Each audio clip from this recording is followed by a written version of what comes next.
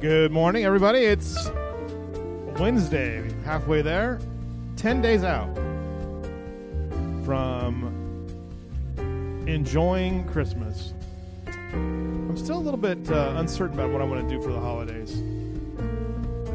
My grandkids are in Virginia. Parents are in California. Another parents in Arizona. Brothers in Indianapolis. But I think I'm just going to stay here. Got out last night to 21 houses in our tour of Christmas lights. I got to tell you, I guess I didn't know this. But you know, like when you live in a development, people are like, oh, I live in the Oaks, or I live in Stone Ridge. And you don't always remember that. So I went out last night, and I guess I went to Sherwood or Greenwood. Some kind of Lord of the Rings forest. But it was out in Kerrville, Ingram. It was like Skyview, Oakview, Wild Timber, Big Timber, Timberland. All those street names out there. And I tell you what, those folks did it right. There's some good stuff out there. Take a look at our photo gallery here on the our Facebook page. Good morning, everybody. This is The Lead Live. I'm Louis Amestoy. And The Lead is brought to you by Pint and Plow. Good to have Pint and Plow here. They're serving coffee this morning. We're also brought to you by the Texas Hill Country Advisors, Andrew and Gilbert. Thank you so much for all your support and all that you do. And K-Pub, safe, reliable, and yours. We're going to drag Mike Whitler on here at some point. Peterson Health, thank you very much for your support. And our good friends over at Kerr County Abstract and Title Company. Again, we thank you for your sponsorship of the show. As we said, they are serving coffee this morning, and happy to have all of you here with us on a Wednesday morning here in Kerrville, Texas. Once again, my name is Louis Amestoy, and we are we're looking forward to a great day of coverage today, and it's going to be fun. Tom Jones is here with the Christian Men's Job Corps. We'll talk to him in a quick second here. We went to the city council meeting last night. And there's a couple things I want to just talk about. One, the biggest issue was, it's interesting, like when you go to a meeting at 4 o'clock in the afternoon, they don't vote on anything. It's a work study session. There are people in the community who don't like it because they don't think it's transparent or whatever.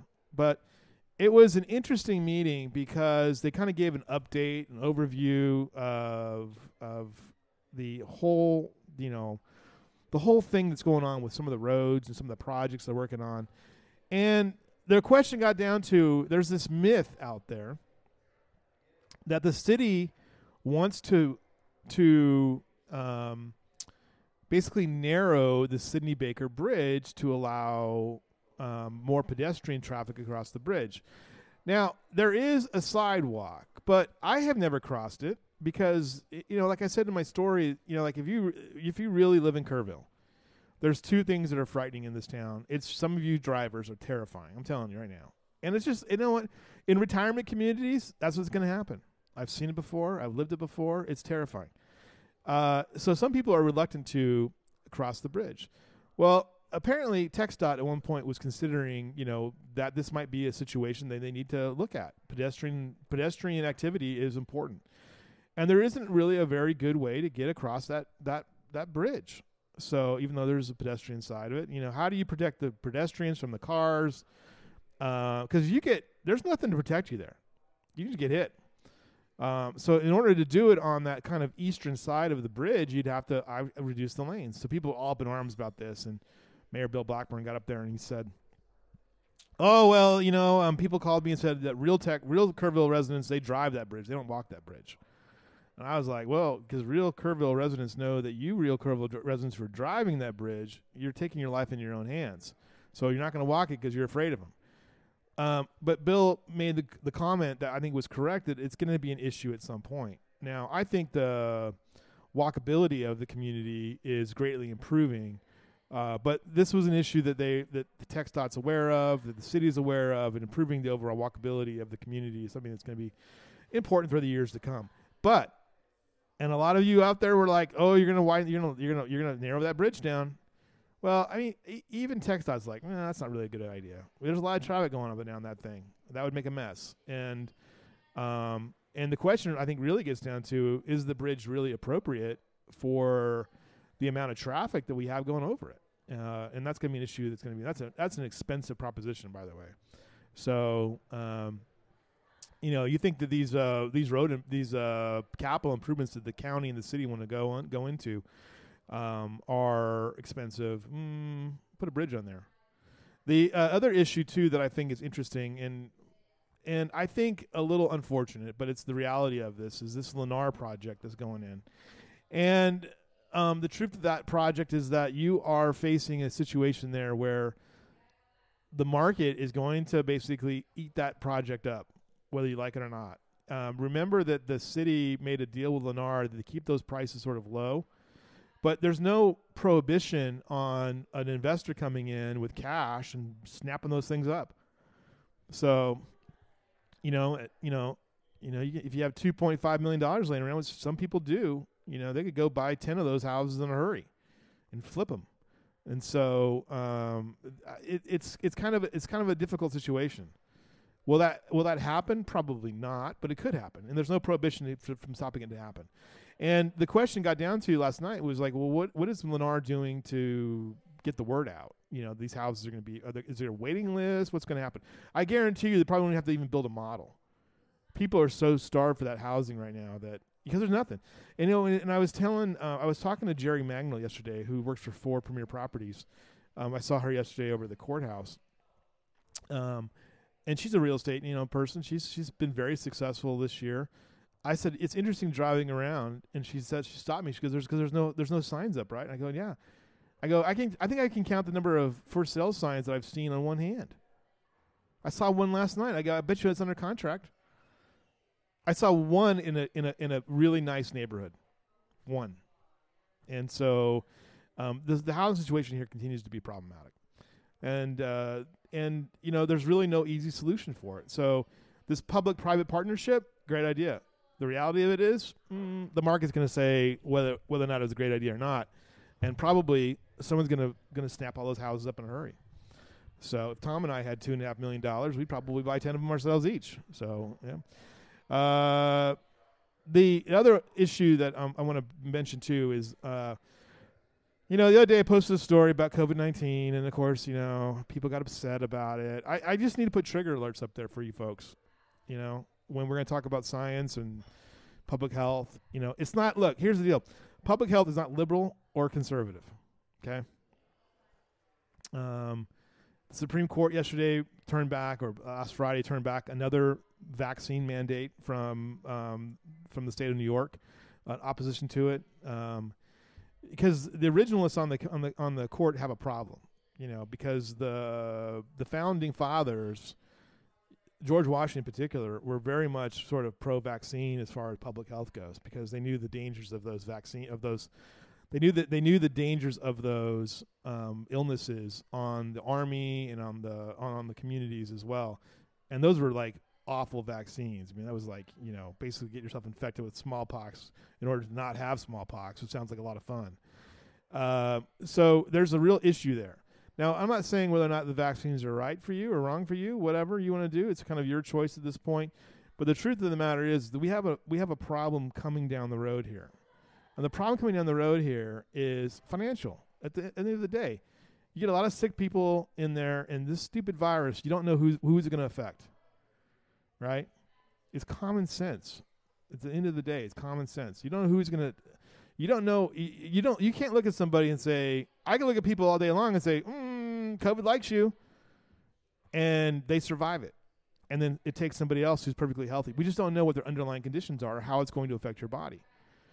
So Omicron is here in Texas and down in San Antonio. And then, of course, I had the people like, oh, you're trying to scare us. I'm like, I'm not trying to scare you. I'm just trying to tell you what the reality of it is. And the reality of it is, and I can tell you this right now from my own personal experience. My father was in the hospital up in Arizona. He couldn't get into the ICU because there were so many COVID patients in the ICU. probably all of them unvaccinated. And that's frustrating for those of us who, like he had a pretty serious medical condition, needed to be intensively cared for. So this is where we're at with this thing. So Omicron is here. It's apparently highly contagious. It is also hopefully less severe. And when I say less severe, we don't know what that means. Less severe, like your toes aren't going to fall off or your lungs not going to fall out of your body. Let's hope it's not that bad. But that's where we're at. The other part of this, too, is that the state is saying that there's like 250 cases. And last night, Fire Chief Eric Maloney got up and said that he doesn't believe the numbers. And I agree with him. I completely agree with him. I don't think if we had 400 cases like the state says we have, then Peterson would be jammed up, would be full of COVID patients. They have like 4. Okay, so I don't know who knows? This is the frustrating part about this whole thing. And now I'm going to take the mayor to task for a second, because here's the thing. Bill, I love you, but you're going to get paddled by me. You need to ask the question about fatalities. I don't understand why this is an issue. Do it. And look, when they get up and they say, Dub Thomas, and everybody says it was 141 deaths, that's not true. There's 201. Look it up. Look it up. And why does this matter to me? Because one, it's truthful. 2, it shows the veracity of the information that we're trying to deal with, or it shows you how virulent this virus can be in certain populations. You think about this for a second, right? Yeah, it's recoverable unless you're 75 years old, with underlying health conditions, then it kills you real quick. And so this is the thing, like, I want you guys to look at this number. I've been telling you for a year, that Peterson has not been counted in the totals. And I'd send a note to DSHS about it. Like, we don't know what you're talking about. I'm like, it's on your own spreadsheet. You don't count them. Look it up. And who knows? Anyway, this is the thing, right? This is the part where I get into leadership. Leadership has to happen when you say, like, what really is the toll on our community? And you look at the death toll on this thing too. Yeah, and I mentioned this before. August and September, you don't see respiratory deaths, hardly ever. You don't see them, at least in Kerrville. And you can look at the data. Now I can believe if it's not true or what, but it's the truth. Somebody brought up yesterday too another point. This is right. I feel like I'm playing tennis here with myself. Brought up the point yesterday at the city council meeting that the city didn't want to hear the conversation about the election. This is where, there's a couple times, like, as a journalist, you want to come out of your seat and just, like, run over and, please go out of the room with you. There is this faction that believes that the city council is illegally put on there because of the election. Remember, the election was postponed because of COVID, and then because they don't believe in COVID, so it can't happen that way. So that they are basically illegally shortening the term of Brenda Hughes. Well, what they don't say is they're also then illegally lengthening the term of Mayor Blackburn and Judy Eichner beyond the 6 months of where they were supposed to be according to the city charter. So basically what happened in that last meeting, this is where they said it was undecided. No, it was decided because there was no action on it, because they didn't want to take an action on it. They want to keep the election in May. And the one who is affected by it, Brenda Hughes, is like, I'm fine. I'm good with it being in May. I'm okay with it. But there's like this disconnect, and I don't know. I got to have Tom Jones in here to.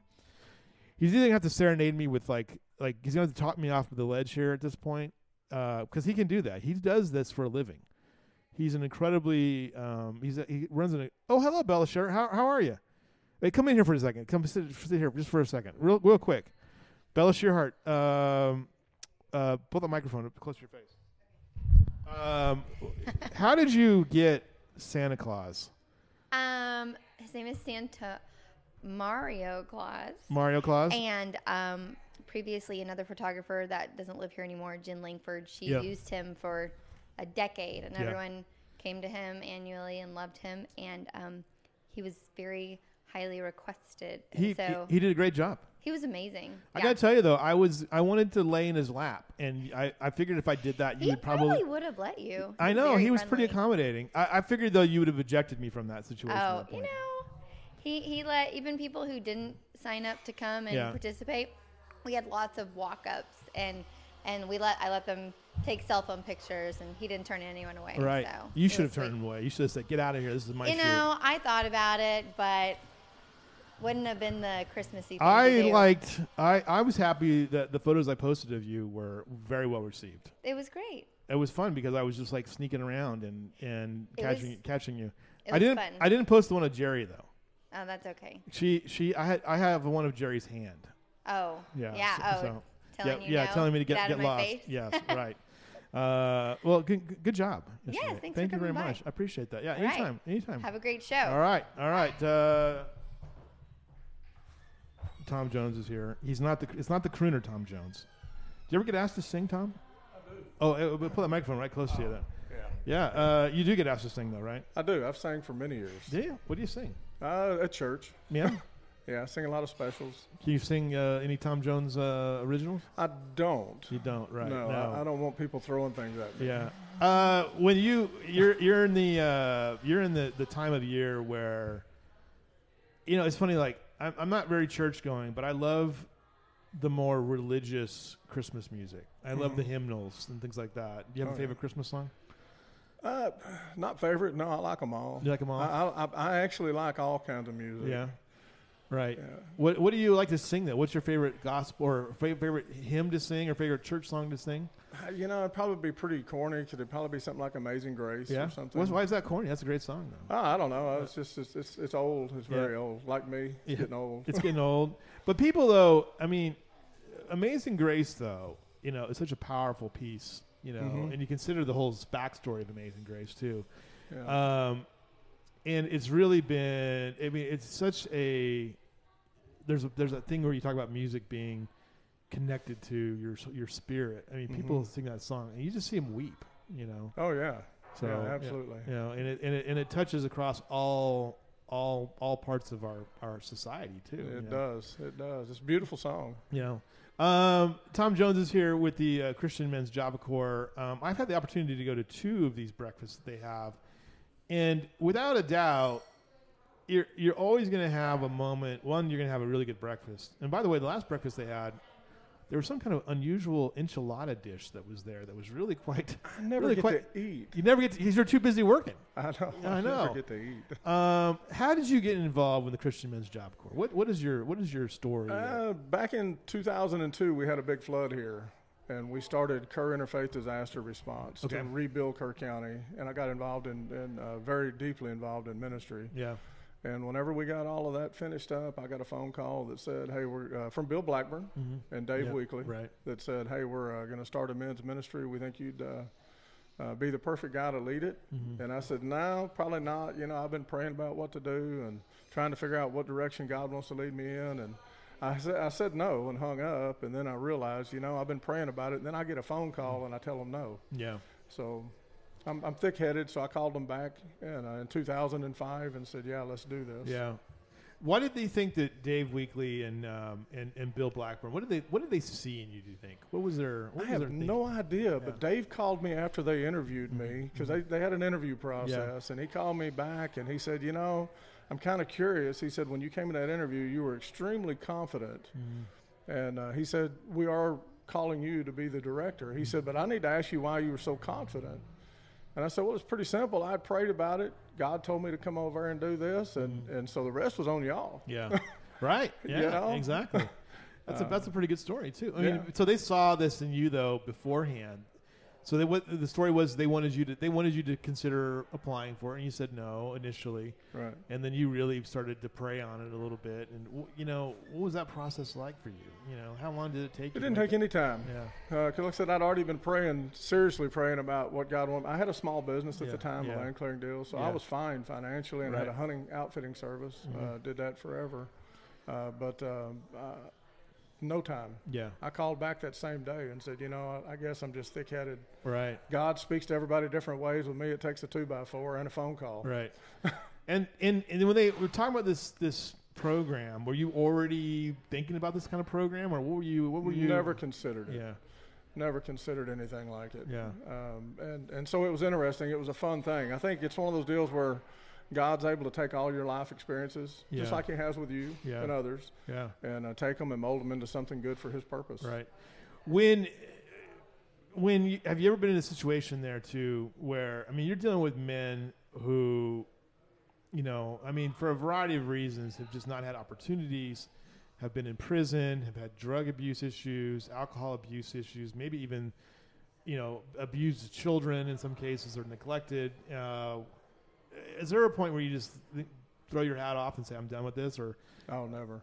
Tell me about this journey. Never. It up until the last 3 years, the men applied because it was their own choice to want to move forward in life. Yeah. And it got to where the numbers were really, really low. And so, again, spent time praying about what direction to go. It's kind of a funny story with that. Judge Williams, Keith Williams, a good friend, and he had called me one day and said, hey, I'm talking to a bunch of attorneys here, and we think if we could get this guy in your program, it could change his life, or we're going to have to send him to prison. Right. And I was not nice because he put me on the spot with an audience, and I was not nice, and he knows I've apologized for that more than once, but I was like, we do not take people that are mandated to be in this program. Yeah. We don't feel like they can learn if they're being forced. Right. And so I called him back about a year and a half, 2 years later, and said, hey, you remember that phone conversation we had? Well, I want to change that. Yeah, right. Because I'd served for 15 years as the chaplain for Kerr County Sheriff's Department. Right. And was seeing a real need there that wasn't being met. And so about 3 years ago, a little over 3 years ago, I met with the judges, all the judges, and the DAs and everybody, and Andrea Bodie over at adult probation, and just presented this option to them. And Lucy Wilkie is kind of like a hero for me. She said, start coming to court. We'll start looking at people. And before we even got through that first day in court, she came back and said, never mind. I talked to the judge, and we're just going to start mandating people. Right. So it was kind of their idea once they saw the benefit in it. Yeah. And from there, it's grown.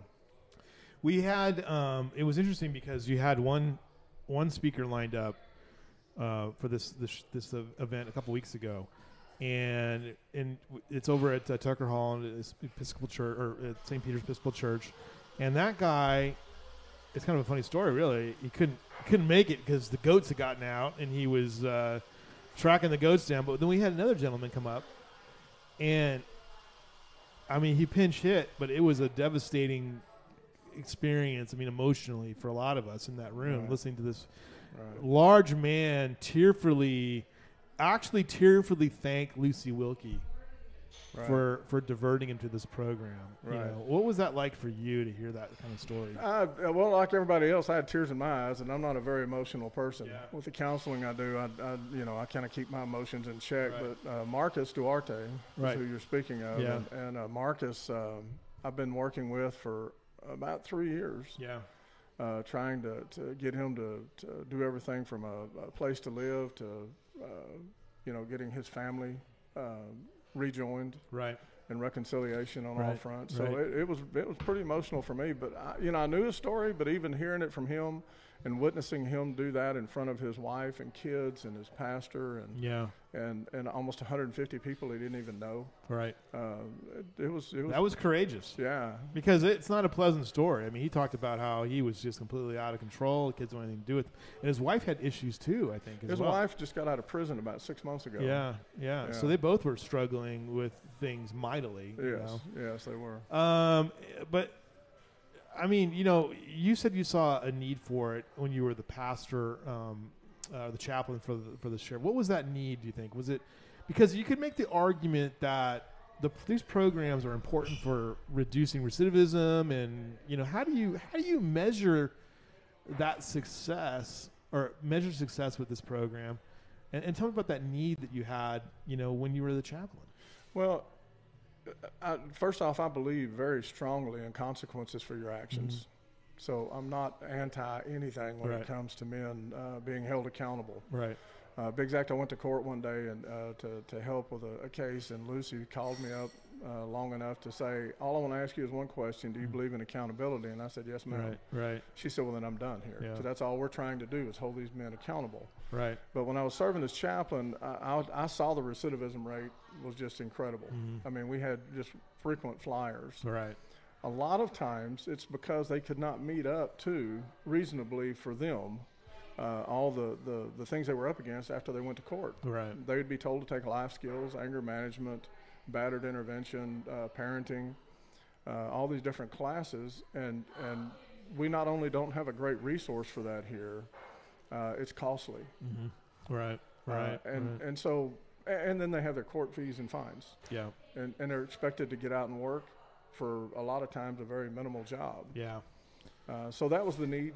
I thought, if we can transform what we currently do to more be aligned with the courts and what they're expecting from these men and offer it for free, then we will find out whether or not they're serious about rehabilitation. How do you combat that sort of discouragement, that some of these guys must face, like there's nothing better for me.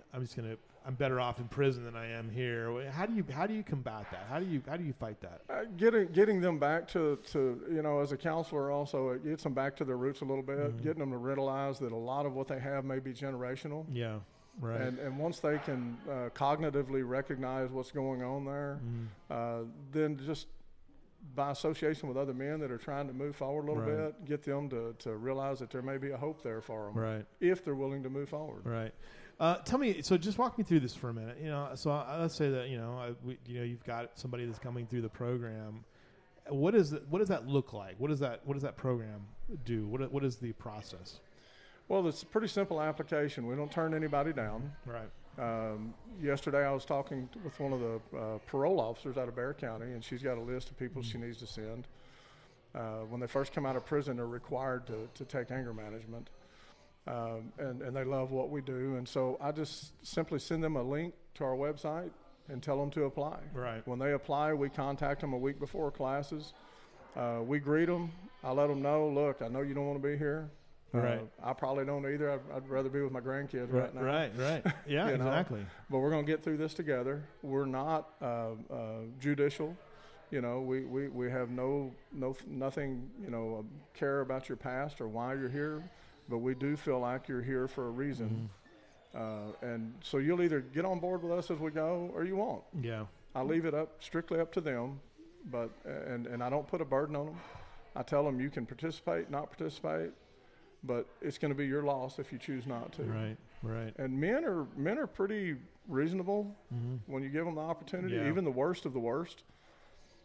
If you have the personality to go up and sit down and visit with them for a minute, learn a little bit about them and actually truly care about them a little bit, they will start seeing the value in that relationship. Because it seemed like with Marcus Doherty's story, that he not only had, he had substance abuse issues, obviously pretty severely, but was never really kind of given the opportunities. And once he kind of was able to sort of clearly see what was out there in front of him, he's made some pretty good choices. Sounds like. Yeah, I don't know if I'd say he wasn't given an opportunity. I will tell you that he had a very low self-esteem. Yeah. And because of that, every time he approached failure, he went back to his comfort zone. Right. And he found that, look, I can't do it, and there's no way I can do better, and never really saw the value of life. Right. How do you combat that? You're a counselor too. How do you combat some of that? Those self-esteem issues are huge, It is, but there's a worth and value in everybody's life. It's up to them to try to figure out what that might be. Yeah. And so I don't do a whole lot of digging with people. I literally, counseling's the easiest thing in the world to do. Yeah. All you have to do is be a good ear. Right. But you have to get them to engage. Right. And with Marcus, he was willing to engage. And after a few minutes of talking with him, you saw what he can do. Yeah. And so once he exposed all of his faults, then it was easy to get him to stop and see what he might be giving up. Right. Has there ever been a case that was so tough you thought this is never going to work out? Oh, all the time. Yeah. What's one that stands out in your mind that ended up being successful? Well, I mean, I don't want to call anybody's names that's on fine, anything. Yeah. It's just a generalization. I don't want to invade anybody's privacy, but in general, I mean, I had a young man that grew up with a pretty dysfunctional home life. Mm-hmm. He had numerous charges against him, and felt like he was just bulletproof. Yeah, right. And by the time he's done with all of it, he's moved on and he's in ministry. Mm-hmm. Wow. Okay. And that wasn't me, by the way. I don't take credit for anything that takes place over there. How do you connect, businesses and companies and those, to give these men an opportunity? There's a lot of good examples of this with the Christian Women's Job Corps too, where you see a lot of success stories.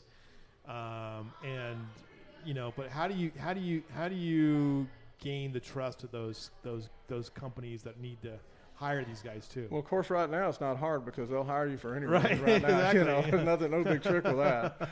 We're not job focused. Yeah. The Women's Job Corps focuses a lot on jobs, work. Yeah. And we're not focused on that so much, but employers call me regularly because they're just looking for people. They always have. Yeah. With exception to large corporations, they don't normally, here in Kerr County, they don't normally care too much, but they will call and say, hey, did he do well in your classes? Right. And so it's not a hard thing for us. It just is a natural thing, and the men prove themselves on the jobs. The program, teaches, you teach what? What is the main thing that these guys need help with, you think? You could put it all in the category of life skills. Right. But the anger management portion is pretty powerful as well because it literally takes them back to the beginning, to the roots, to try to establish who they were, where they came from. Then they're in a better place to accept the life skills class. Yeah. The financial portion, I mean, there's a lot of broken families over finances. Mm-hmm. And my instructor, Jay Ireland, for that, he does a phenomenal job with getting them to understand that you can take a very little amount. Right. And do a lot. Right. With proper budgeting and exactly. Exactly. But knowing your expenses. Right. That's a tough one for a lot of people living outside their means. That's for sure. We're talking to Tom Jones. I got some questions for you already. Jeff Tallarico wants to know about your dog. Well, I had a dog for 15 years. Yeah? That disappeared. Really? It was an inside dog, a small dog, and it disappeared. Broke my heart. I got that dog when my kids left for college. Yeah. And I said if I'd have known I could be this happy, I'd have never had kids. All right. Now, I love my kids because of my grandkids. Right. But Jeff bought this beautiful dog. Yeah. A little black and white mixed bred dog. He won't admit it's mixed bred, but it is. and my wife saw the dog, and I said I want one, and she declined. Right. And so Jeff actually helped me finagle around to soften her up a little bit, and so I ended up getting a smaller version. But I did get a puppy that's 6 months old now. Yeah. Right. And she's a terror. Oh wow! Okay. And she tortures Tracy. Nice. Every morning. But thank you. I love her. Oh, perfect. The dog. There's nothing better than having a good dog, though. Right. I mean, that's the thing. That's when I see this guy walking every day with his dog, a little white dog. I had a little white dog for 5 years. We lost him way too soon, and but I see this guy, older man, walking this little white dog. Every morning, and I'm sure that's probably the highlight of their day.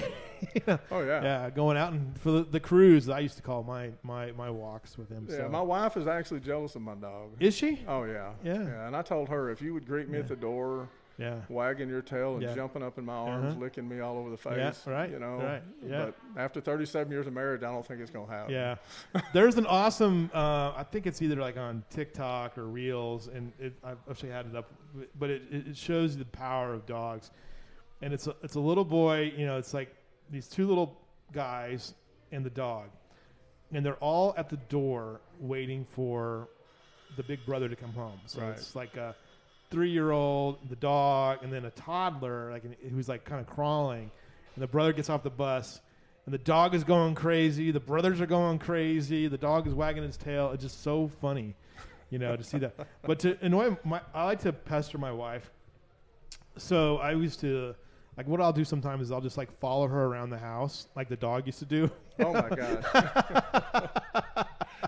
Yeah, and she goes, well, you're not Rhodey. You're not cute like Rhodey. Right. So, so your dog, the dogs, that's the thing about the dog. No matter if you're having a bad day, the dog's best part of the day is when you come home. Yes. Is there any kind of, do any of these guys respond? Do you have that as part of your program too?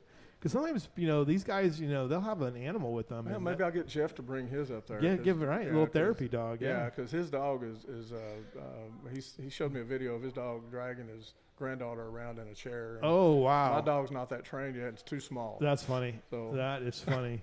My daughter had dog sat a couple of border collies, or Australian shepherds, and it's funny, those dogs, they're really characters, but man, those dogs, they're hyper. Yeah. They're constantly looking to herd. Like, is there something I can herd? Is there sheep that can move? You put them around deer, and they're like, oh, let's go do some work. That's right. So, talking to Tom about the good work, when you see the response you had a couple weeks ago at Tucker Hall, and I know I gave full disclosure. I gave $50 because we've done the Women's Job Corps donations previously, but I think we have. I think my wife has, but I thought it was important, just to give a little bit of money, for the work that you're doing. But how satisfying is it to see that audience that's there? Oh, it was mind-boggling. Yeah, it is. I mean, we only do this every other year. Yeah, because I like to make sure we've got a really healthy update, right? To show and testimonies to share, and I don't want to cheapen it by doing it too often. Yeah, but it blows my mind. Right. The care that the people in Kerr County have for this community. I'm always fascinated too by the idea that how you talked about this earlier, and if you guys missed this part of it, it was a fascinating part where Tom was asked to lead this effort, and he said no initially. But you prayed on this issue, and then you knew right away this is where I wanted to be. But did you know that you wanted to be doing this work with these kind of people? No, How did you get to there? I don't know. Mm-hmm. I don't. Yeah. I got conned into being the chaplain. Right. Rusty is a good friend. Well, he's pretty. He can cajole people. I'm sure. Yeah. He laid a guilt trip on me and promised me all kinds of things. And Rusty never keeps his word on that stuff. That's just Rusty. Right. Right. I never even got my business cards. Yeah. He just was there. Yeah. But every year, it's funny because they actually sometimes you think they don't see the value in what you're doing for the facility, but then you have private talks with them, and they absolutely see the value of it. Right. So I don't know. I never imagined myself doing that. So when Rusty came to you with and I always think of the chaplain as more of like for the deputies or for the corrections deputies. Was it more broad than that then, or how did that work exactly? It started out, Max Dunks used to be the chaplain for the sheriff's department, and it was just they were having some services and a few little classes and stuff. Rusty wanted to broaden it, and he would tell you it's not a rehabilitation center, but some of those men are in there for a couple of years, so it needs to be. Right. And so we opened the door up. We started teaching all kinds of classes, a lot of the same classes that I teach. We started teaching a lot of classes. I still did do some ministry work with a lot of the officers. Right. So it honestly, they were never going to make it a paid position, which had nothing to do with me. Right. But that's what they normally probably should have there, as broad as it was. But like Rusty said, why would I pay anybody if I got you? I've got you to do the work. That's well, I'm going to pay you. That had nothing to do with me leaving. Yeah, right. I served 15 years. I was getting burned. I love the story though too. You were saying that you wanted to, you thought about living in the mountains. That was kind of your jam, which probably means you'd be going to Colorado with the rest of Texas. Colorado is the only state that Texas loses more people to than they get. But your wife said no. Right. We're staying in Texas. and you came to Kerrville. How did you kind of grew up in the Houston area, or raised your family there, but what brought you to Kerrville? I did not want to raise my family down in the Houston area. Right. Deer Park, Texas, where we were. And it's not a bad place. I just didn't, the crime rate's extremely high. Right. And the chemicals in the air, you kind of glow in the dark. Right. And I didn't want to raise my family there. Right. And we were driving one weekend, drove down here to Louise Hayes Park in my Jeep with my 2 small children. And my son was in 1st grade, I think, at the time. And I actually had a boombox stolen out of my Jeep. Oh, wow. The same trip. Oh, really? I know, yeah. But they were building the state hospital back in '92. Right. And my wife said, what do you think? I said, I love this place. I think this is where we're supposed to be. Right. And she said, can we make a living here? I said, I can make a living anywhere. Right. Right. And so I went over to the state hospital and said, hey, I'm a master electrician. Y'all hiring anybody? And they said, if you can start Monday. Well, you got a job. So we moved. Right. Yeah, a master electrician, you could probably still be doing plenty of work right now. I gave it up. You gave it up? When the state decided to grandfather clause licensing and become a state license, I had to make a choice, and I could have just filed the paperwork, got my licensing. Right. But I knew that if I did that, I would not depend on God. Right. I would go back to me. Yeah. And so I literally just let it go. That had to be a difficult decision too. Very difficult. What was that? How long did that take you to make that decision? A long time, all the way up to the deadline. Yeah, right. To file. Right. But I just know me. I mean, I'm going to depend on me and my own ability at some point, and I needed to learn to let go of that and not do that so much. Sorry, the minute we turn the lights on, it's December and the flies are still here. We turn the lights on, the flies come. We do everything we possibly can to stop the flies here, but. The biggest issue for you dealing with the challenge of managing this program is what? What do you face with this? I don't see any challenges. The keeping it funded probably is the hard, because we don't do a whole lot of PR work. Right. We're kind of silently doing what we do. That's the reason I told them at the breakfast, the update for the last 3 years, we've had 167 men complete this course. That's amazing. But so we're kind of quiet about what we do. We don't make the paper a lot by choice. Yeah. Occasionally we'll put stuff in there. Yeah. And so because of that, we don't get overwhelmed with financial donations like a lot of people, which is why we had that breakfast. Right. And that was an impressive event. I mean, as I said before, I mean, it was at the Episcopal Church, and there was just so many. I mean, Marcus Duarte's story was so powerful that it just it was interesting to hear that perspective. It is, but you got to remember, when you're dealing with the men that carry those types of burdens every day. Structurally, the organization, there are no big problems. Yeah, right. We don't face any of the problems that these men have to face. Yeah. If the worst we have to worry about is the funding, and of course now we're over at the Veterans Center. Yeah. And Alan Hill's just been awesome. He just opened the door up and made it ours almost. Yeah. Just a great marriage there. Right. Do you depend on volunteers to help with the classes? How does that work? How do people get involved? Completely. Yeah. Completely. I've got my volunteers have all been with me a very, very long time. Yeah. Joe Castillo, that teaches the life skills, been there, I think, 14, 15 years. Wow.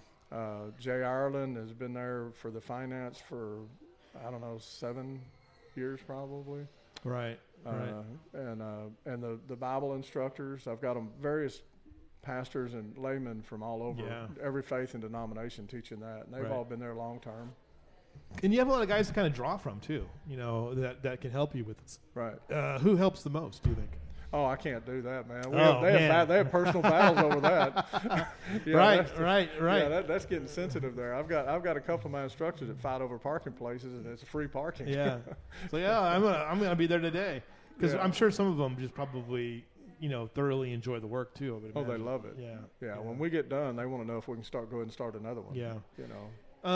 You also work closely with law enforcement. We talked about Lucy Wilkie, one of our DAs here, and what has that been like to work? And you had DAs and judges at the event that morning too. Right. And generally they're all there. Mm-hmm. There were reasons that, I ran into a couple of them later that were very apologetic, but they still support 100% what we do. Right. And Stephen Harpole, he's been, with the 198. Stephen's been a supporter and helpful with us from the very beginning, from 2005. Right. It's great.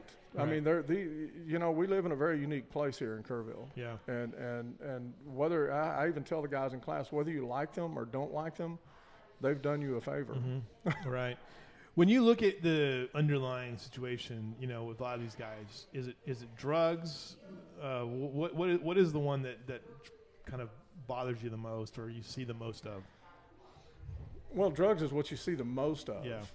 What bothers me the most is going to be I guess the sensitive, anything that had to do with children or something. Right. That's always going to bother you. Yeah. But honestly, that's the reason that I don't dig into their past a lot, because I don't care who you are. There's certain crimes that are very sensitive to you. Yeah. And so I don't want to develop a personal prejudice towards somebody based off of what he's done. Right. I want to keep my mind open about moving them forward. How hard is that for you? Difficult. Mm-hmm. Yeah. It is difficult, right? Because there's times in counseling that I hear things and I'm sitting there with my mind saying, "Okay, stop." Yeah. Let's put this aside and let's focus on what we should do to help this man. I know just from my own personal experience that when I've reporting on anything that having to do with children has been very difficult. And I always feel. I remember when my daughter was really young. Really bad child abuse case we're reporting on. I was like, I don't feel like I can be objective. You're supposed to be objective as a journalist, and I'm like, I don't feel like I can be objective on this. People look at me like, what are you talking about? I just imagine my own kid, Right. And I eventually, taught myself, that I needed to be in this position. But man, it's so hard. It's so hard to do that, and so training yourself, to put in that position, and obviously, for you.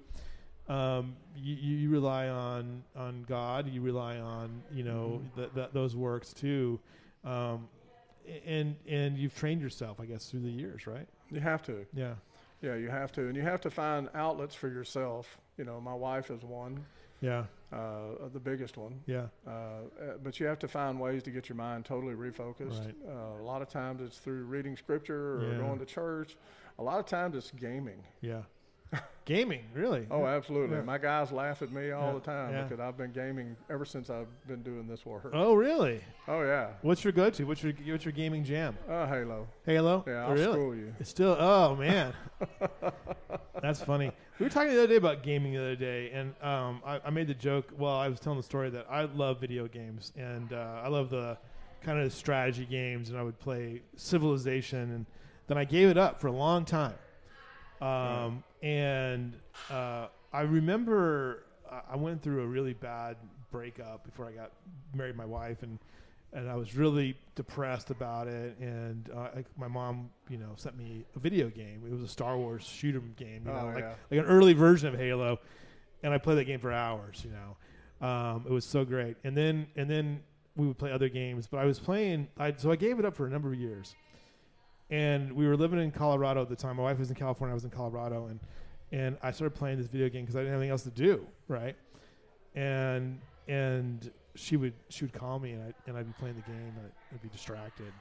And she's like, why do you sound so? And I was trying to conquer Europe at that point, I'm like, I'll call you later, Yeah. I'm hoping my wife's not watching this because she's probably thinking you just publicly embarrassed our whole family. It's okay though. Yeah, my son's ashamed of me. But you know what? Yeah. Are you better than them though? I mean, that's the thing. They won't play. They won't play. Oh, no, really? No, they're too mature for that. They're in their 30s. You're right. What was the first video game console you had? Do you remember? Xbox. Okay. Yeah. No, my kids had all the Nintendos and all that stuff. Right. I never did play any of that. Never did play that, right. But you got an Xbox and you started playing. I did, yeah. There were, when I was a kid, I remember we got ColecoVision. And we would go, we'd buy these games, and my dad got us one game, and then we literally pulled together every nickel and penny we had and bought another game. And I want to say that those games in those days were pretty expensive in the early 80s, you know, like maybe $20 or more. And compared to what they are now, I mean, it's like it was dumb, you know. But you know, it's just funny though how gaming though is it's therapeutic in some ways. It can be. It can be. It can be. It can be a huge distraction. Yeah. It can be I did immersive. have a guy in this past class we just graduated that it was an addiction. Yeah. Right. And so him and I can see that. we had a lot of fun talking about it. Yeah.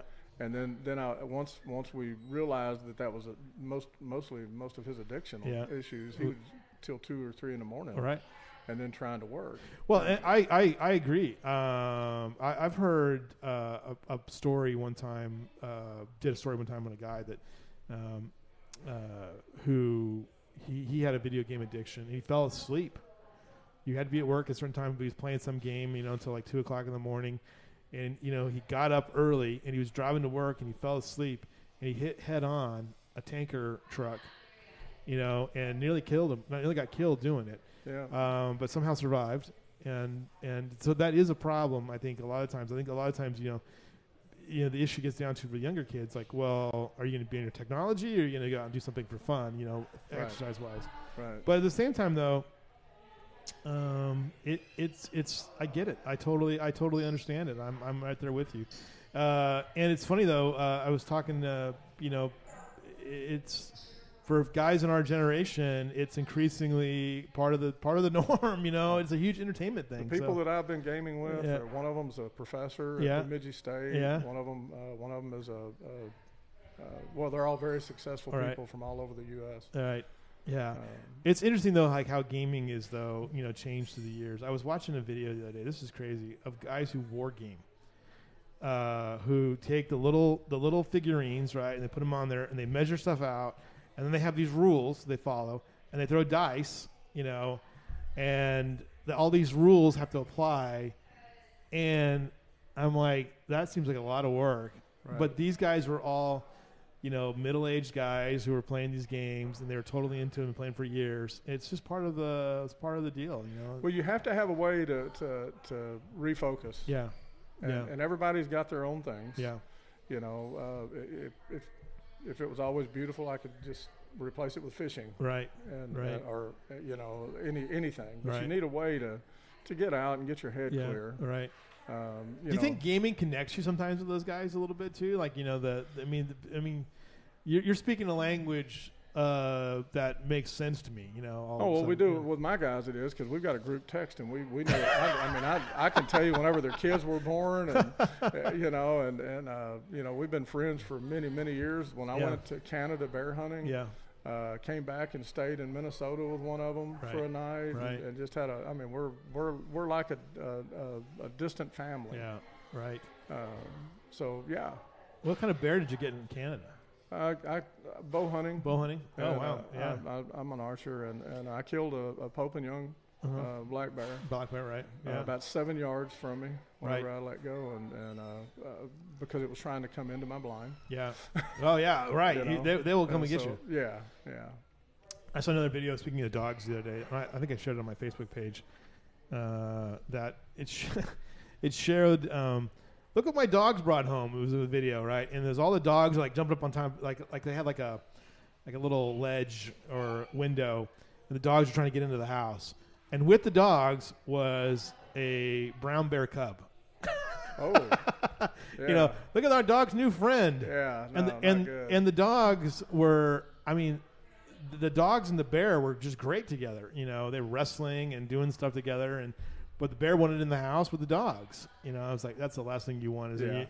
That bear is going to turn into like 1,000 pounds here pretty quickly. So has your wife let you get another dog? Not yet. Maybe for Christmas. People don't turn away Christmas presents. I don't have. See, you know, I rent here in Kerrville because you can't find anything to buy, and I gladly rent, and I love where we live, but we don't have a fence, and I feel like I should be able to. Like our dog, we had a Maltese poodle mix. Oh, that's what I had. Yeah, is that right? Yeah. See, they're the best dogs in the world. Yeah. And you know, you would poodle him out, right? He would get, you know, done up, you know, and he would immediately go home, and he would go outside, and he would get himself dirty.